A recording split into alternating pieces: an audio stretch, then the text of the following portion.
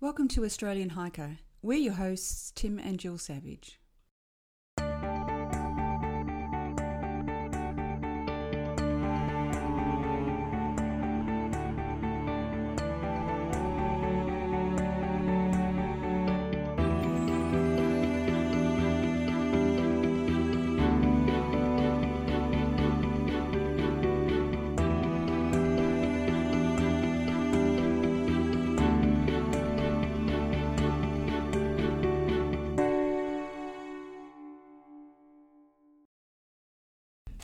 This is episode 25 of the Australian Hiker podcast, your go-to resource for all things hiking in Australia. Today's episode is titled, Which Backpacking Stove? Now, as hikers, as we gain in experience and confidence, we tend to start doing longer hikes, and depending on our interests, we may even move into overnight hikes and multi-day trips. And at this stage, we have extra considerations we need to take into account, and one of those is how do we deal with food on the trail? Now, for day trips or even for short overnight trips, we can actually get away without having to worry too much. We can pack all our food, not worrying about cooking. But what happens if you want to go through and have a hot chocolate or have some hot food? How do you go about heating that food up? Now, as a typical gearhead, I must admit I currently own 4 stoves. And for a lot of experienced hikers, that's probably not unusual. And my most recent purchase, my Esbit Pocket Stove, is mainly aimed at multi-day solo hikes, where I'm trying to minimise my weight.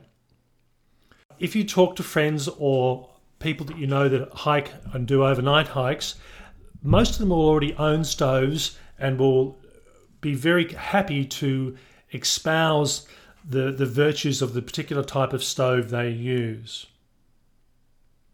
Now, the following article provides a brief overview of readily available stove types, and we'll look at the best uses for each type, as well as identifying the pros and cons in an attempt to help you decide which one may be of use for you. When looking at purchasing a stove, you need to take into account the type of hiking that you go through and do. It may be that you don't particularly want to cook and you go stoveless. It may be that you like doing full-on cooking and preparation on the trail, or it may be all you are doing is rehydrating your food. And this will certainly dictate, if you have a preference, the type of stove that you might need. Now, for us, we tend to rehydrate food, whether that's purchased or prepared at home.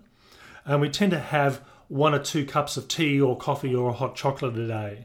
And for us, that means around about a 1.5 to 1.8 litre of water on average each day.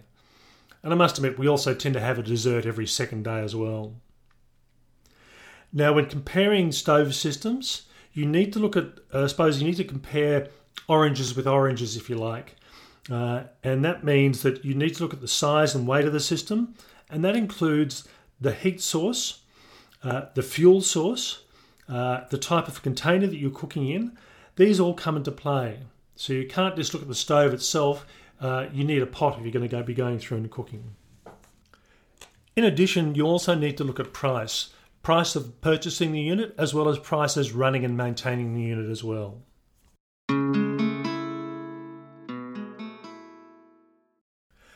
All right, now the first type of stove we're going to look at is the gas stoves.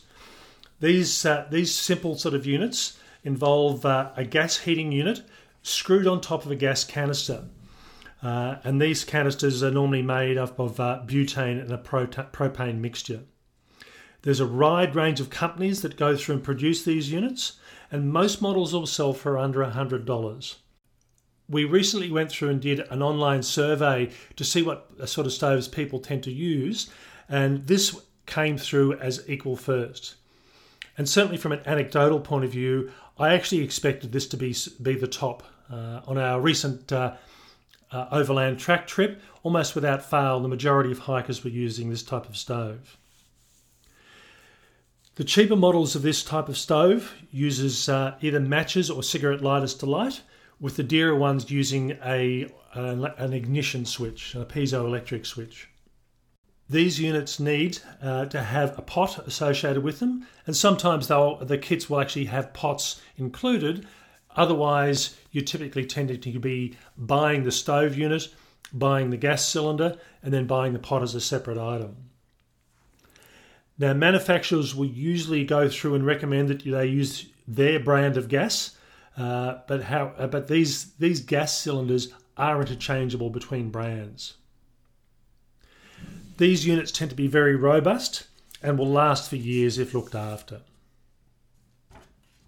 One of the things you do need to think about is the type of use that you're going to put your stove to. Tim mentioned, are you just rehydrating water or are you doing full-on cooking?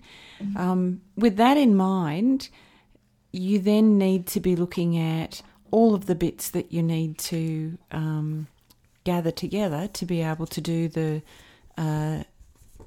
sort of food preparation that you're looking for.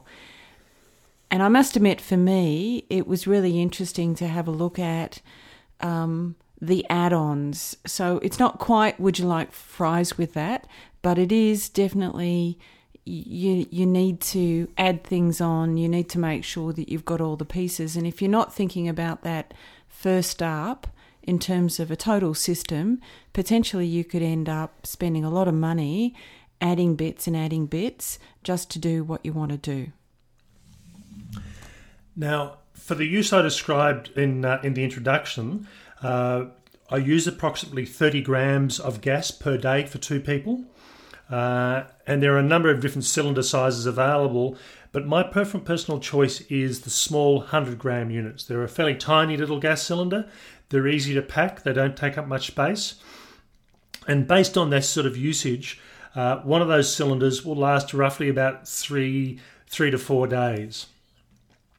Now, depending on the length of the trip, if I'm only doing a couple of nights or 3 nights, that might be all that I need. But if I'm doing a longer trip, I'll need to go for a larger cylinder. But it's no use carrying the really large cylinders that might last a couple of weeks if you're only going to do a 1-day hike or a 2-day hike and carry the extra weight. One of the disadvantages of using the small cylinders is that they make the unit very unstable. So you will actually need a tripod, and some of these units will actually come with them, or you can buy them separately to keep the actual whole thing stable. So, there is an advantage of carrying the bigger cylinders in that they keep the actual stove unit stable itself. The advantages of this type of stove is the fuel canisters are readily available worldwide. They're relatively quick to boil, relatively cheap to run, and they're quick to assemble and disassemble. A number of the units, or most units, have adjustable heating temperatures. The disadvantages tends to be that the gauges, it's very hard to gauge how much gas is left in the cylinder, and you can actually do it, but normally that involves trying to gauge weight, and it's very hard when you've got very small weights you're working with, or actually floating the cylinder in a bowl of water to see how high or how low it sinks. And that's typically not something you tend to do when you're on a hiking trip.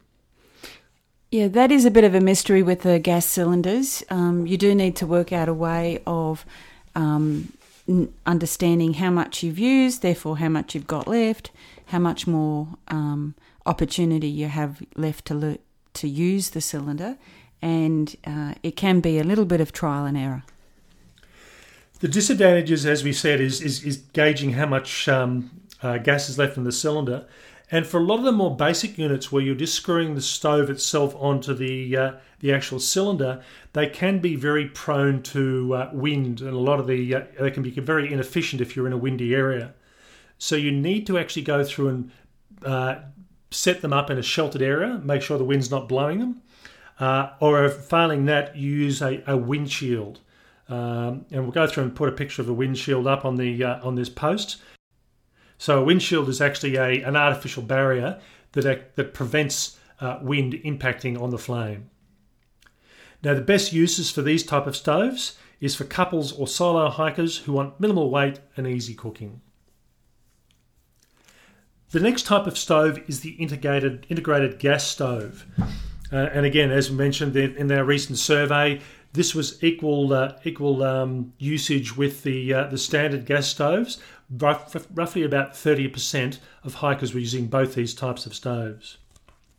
The integrated gas stoves actually have the cooking unit, the windshield and the pot all integrated into one. You screw the gas cylinder onto the base of it and the thing becomes one whole unit. So you don't have to buy additional bits to set this thing up. These systems are very easy to manage on the trail, and if they're looked after, they generally last well. And the main claim to fame of integrated gas stoves is they boil water really fast. So as an example, to boil half a litre of water normally takes around about 2.5 minutes in most situations. As the ambient temperature drops, so if you're in the snow or in high altitude, the gas becomes colder, and as a result, the lower vapor pressure means that you'll use more gas to achieve the boil. The integrated gas stove is definitely my favourite. I do struggle with watching a boiling pot of water. It's the old saying about watching a kettle boil takes twice as long. Is that the old saying? I'm not so sure. I think it's a watch pot never boils. A watch pot never boils. That's right. So I don't have to do that, but I do find that the fact that the system is all in one, a much more comforting arrangement, and I feel a little bit better, particularly when you've been walking for a long day and you don't have to concentrate too much on what you're doing. I do find the integrated systems a whole lot easier. Now, the advantages of this type of stove is the fuel is readily available worldwide. They're wind resistant compared to the normal gas stoves. They're very fast and use very, very little fuel. You don't need to buy anything else. Basically, what you get in the actual package is pretty much everything that will do you. And the newer models have built-in ignition units on them. At $9 for a 100-gram canister, this equates to around about $1.30 a day. So in fact, I think it's actually $1.28 per day that I worked out. And again, most of the models that are designed to take the 100-gram gas cylinders to fit inside the integrated pots. The disadvantages tends to be they are expensive upfront purchase. Normally you're sort of looking at about, if you get them on sale, you might be lucky to get them around about the $100 mark, but some of the more dearer ones can be a couple of $100. They're not easy to do field repairs on, so it's recommended that you carry matches or a lighter, particularly when you're working at high altitudes and the starter mechanism doesn't tend to work. They're not great for cooking meals because of the excessive heat, unless you buy the accessory kits. And they tend to be a bit heavy for solo hikers, but when shared between two, the weight is not a great issue. The best uses for this type of stove is really they're meant for boiling water. They're great for short trips where weight's not an issue, and if you only need to boil water, this is the way to go. The next type of stove is the spirit stove, and these stoves use methylated spirits in a small container around which pots stand and pots sit. Historically, this is probably the most sold camping stove in Australia, and for those of us that own multiple stoves, you can almost guarantee that this will be one of them. The best known brand on this one is Trengia stoves, and they use methylated spirits, which is also called heat in the United States. These stoves work for cooking as well as boiling water or rehydration, but their main drawback is their speed. They're very slow. So the slow speed is what makes them suitable for cooking, but if you're in a hurry or you don't really like cooking, you're waiting a long time for water to boil. One of the other issues with this type of stove is you are carrying your liquid fuel, your methylated spirits, in a separate container. And you do need to make sure you get a decent quality container for the fuel. Methylated spirits will often melt different types of plastics and destroy fabrics. and it can become quite an expensive process if you do get a leak inside your pack. So Trangia actually produce a dedicated fuel bottle, which is heavy duty and very, very reliable. Now, by far the biggest disadvantage of this stove is the risk of personal injury and of creating fires. Now, I managed as an 11-year-old to set my hand on fire when cooking with methylated spirits, and thankfully there was no permanent damage. But I just hadn't realised I'd spilt the spirits on my hand as I was getting set up, and I'd lit the burner, and also my hand had caught fire as well. So they're not really a stove you want to leave with young children to go through and do the cooking. The other issue with these as well tends to be if you do spill fuel while you're setting up. I've seen people create fires at campsites. So it's one of the sort of things where you don't want to be using these when there's a high fire danger. Now again, in our survey, 26% of hikers use this type of stove as their main stove. And the other issue with a spirit stove is that we've actually seen people somehow tip up the spirit container in their pack as they're hiking. Partly it might have got knocked sideways, or even the momentum of the spirit bobbing up and down in a container while you're walking, perhaps with the lid not quite secure. They've ended up with no fuel and methylated spirits all through their pack. Now, for the described use, as I gave in the introduction, we need approximately 40 mils of methylated spirits per day per two people, and this is certainly going to vary depending on your own use. And based on the cost of methylated spirits at the moment, that's about 14 cents for the day. Now, the advantages of this type of stove is its fuel is very readily available worldwide, very cheap to run. It's very simple construction, so there's not much to go wrong. Very easy to gauge your fuel use. The units typically come as kits, so there's nothing more to add unless you want to get carried away. And they're about a mid-range as far as pricing goes for a cooking system. The kits also include pot grips, so you can actually pick up the hot pots with them. The disadvantages, as we've already alluded to, is if you knock one over, you can actually end up setting fire to the surrounding landscape. So you always want to make sure that you remove the leaf litter from the cooking area and ensure that your stove is stable and isn't going to be kicked or knocked over. The actual fuel itself can actually leave a sooty residue on the pot, and Trangia recommend diluting the fuel with about 10 to 15% water to resolve this issue. Cooking times are very slow to boil water, and in a test I did for this review, half a litre of water took just on 6 minutes and 50 seconds to boil. And if you're doing large amounts for cooking or cooking for a number of people, a meal time can take quite a long time.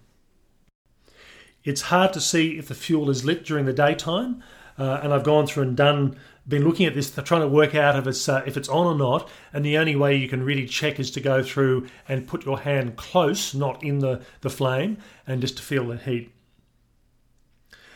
These stove types can't be used in most Australian states at the time of total fire bans, so you do need to check before you go, particularly when you're hiking in summertime. And some of the national parks and wilderness areas also don't allow you to use these types of stoves. Basically anything with a naked flame. Now, the best use for these stoves is it's great for couple or solo hikers who aren't in a hurry. Now we move on to liquid fuel stoves. And these stoves consist of a fuel container, a regulator, and a burner unit that is manufactured to take a wide range of fuel types. So you're not just using one type of fuel, you can use any number of types of fuel in these units. They can be fiddly to set up, they're expensive, and they need to be primed. And if you do prime these things incorrectly, they can end up being dangerous and causing serious injuries. So They're the sort of thing you don't want to fiddle around with and not know how to work them.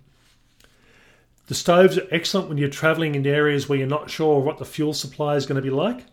And they're also great as a base camp for large groups where they're set up and you're not moving them and you're coming back to your camp each day.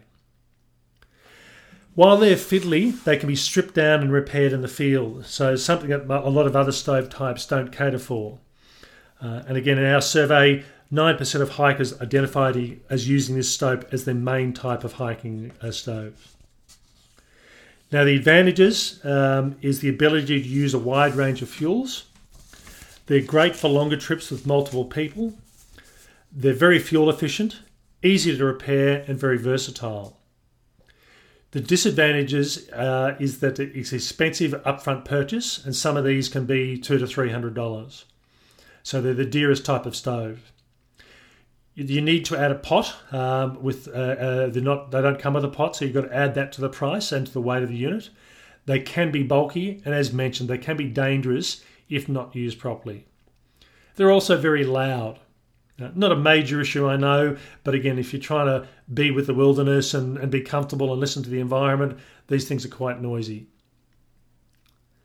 So as mentioned, they're best used for staying put and not travelling around, and when you're not sure what your fuel availability is going to be. This next stove type is probably one of the less common stoves on the market, and that's the hexamine stoves. Hexamine is a fuel type, and the best way to think about it, it looks like a block of wax. And so, as I mentioned, they're not one of the more common hiking stoves. And our survey sort of showed up that only about 2% of people use these as their main stove. For me, this type of stove is a little bit like the Bear Grylls version of cooking your food or creating a flame. Probably a step up from rubbing two sticks together. And no doubt I will offend a lot of people by saying that, but I do find this quite primitive, and I do worry about the size of the naked flame. And when we did our test, it was a sizable naked flame that we were generating through this use of this particular type of stove. Now, these stoves have a history as being military stoves, and certainly they've been around for over 50 years. They basically consist of the actual fuel block itself, the little waxy block, and some sort of metal frame that provides a base for the pot to sit on and the fuel to sit in. The main brand that you'll come across with these ones is the Esbit brand. And as I mentioned, the Esbit Pocket Stove is the one that we are looking at the moment to see how useful it's going to be for me as a solo hiker. Basically, you unfold the stove to the desired size, put the little block in, and light it with a cigarette lighter or a match. And 500 mils of water takes approximately 11 minutes to boil, depending on the effect of the wind. So it is a very slow burn. Each 14-gram tablet will last around about 12 to 14 minutes, which means that for the use I described, we need about 3 tablets a day, which works out around about $4.50 for 2 people. So while this unit is very lightweight and very compact, your fuel usage is more expensive.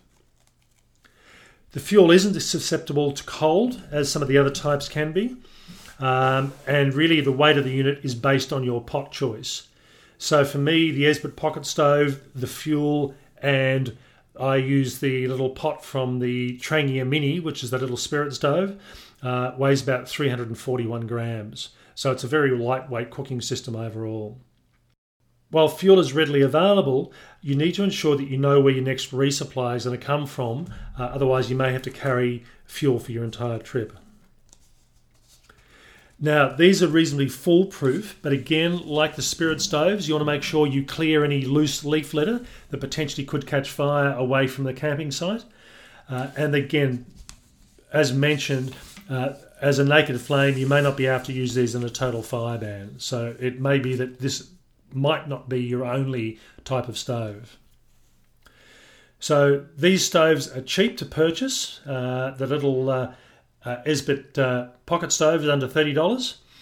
Cheap to run, certainly for solo hikers, but it can become expensive for 2 people. The fuel tablets have indefinite shelf life if stored correctly. and they will cater for different sized pots. They're easy to manage on the trail, and they're physically small and lightweight. The disadvantages, mainly for heating up rehydrated water and rather than cooking.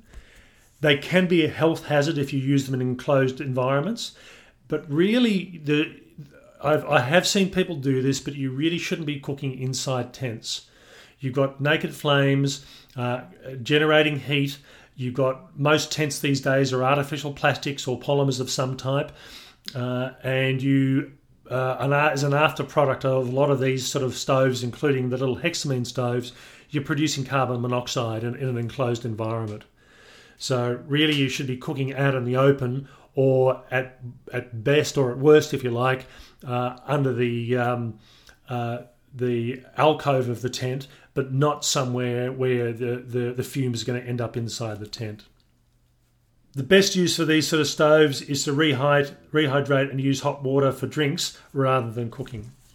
The last type of stove we're going to talk about are wood burners. And these stoves really are just a miniature wood barbecue that we may actually use at home. They don't really fit into the lightweight backpacking category, although there are some that are on the market. They can weigh up to 1 kilo or more in weight, and they rely on you being able to find dry fuel and also to be legally allowed to use them, which is not always an option in Australian parks.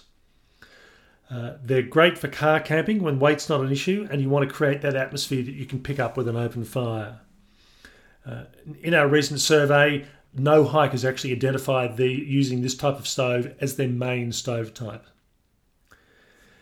BioLite tends to be the main manufacturer for this brand or this type of stove, and they do produce a model that you can actually recharge your mobile phone with, which is being charged by the heat that's generated out of this unit. Good little idea, but as I said, it can be a bit heavy. So the advantages of this stove is you can collect fuel as you go, and some stoves can be lightweight. There is nothing like an open fire from an atmosphere point of view. The disadvantages is they tend to be expensive, they're heavy, they're not so good when we've had a lot of rain or wet environments and you don't have anything dry to cook. And a number of parks and reserves in Australia don't allow open fires, so you may not be able to use these. So as I said, best to use for car camping. The choice of stoves you use for hiking can be a confusing one, and you'll find that if you hike for long enough, you'll often end up owning more than one stove. And as I mentioned, we currently own 4 stoves, and I'm sure I'll end up buying more over the next few years. Oh, no doubt, no doubt. So if possible, what I'd suggest if you are on the market for a stove, talk to other hikers who do similar trips, as well as talking to the experts in the outdoor stores. If you're just starting out, hike with friends and see what they use. But ultimately, what it's going to come down to is your style of hiking as well as your personal preferences. For us at the moment, we still use, our main stove is the Jetboil Minimo, which is an integrated stove as our main stove. And this is not because it's the lightest or the cheapest. It's neither of those, but because it's quick and easy and less fiddly than a lot of other stove types. Having said that, there are still times when we do use the other types of stoves, and it really depends on what we feel like at the time or how long we're actually going for. Yeah, for me, the biggest issue is about keeping it simple. You need to have a lot of confidence in the stove that you're going to be using. You need to be comfortable with using it. And as I said, once you've been hiking for, a long day and you're tired, it needs to be easy. It needs to be very simple and something that you don't have to put too much effort into.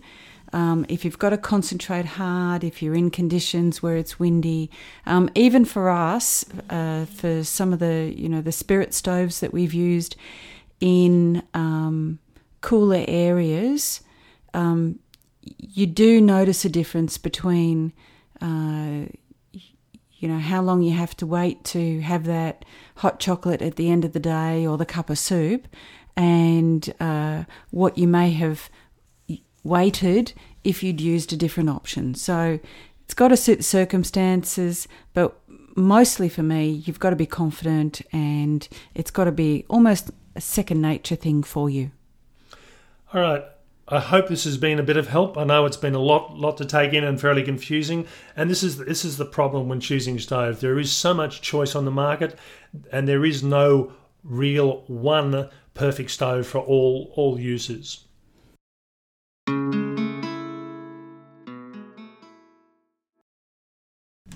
All right, that's all for today's episode. I hope you've enjoyed it and it's been of some use and might help you in making your decision on which hiking stove is right for you. As always, this episode is available for download through iTunes, and which has now changed its name to Apple Podcasts, just to confuse us all, through Stitcher Radio and through SoundCloud.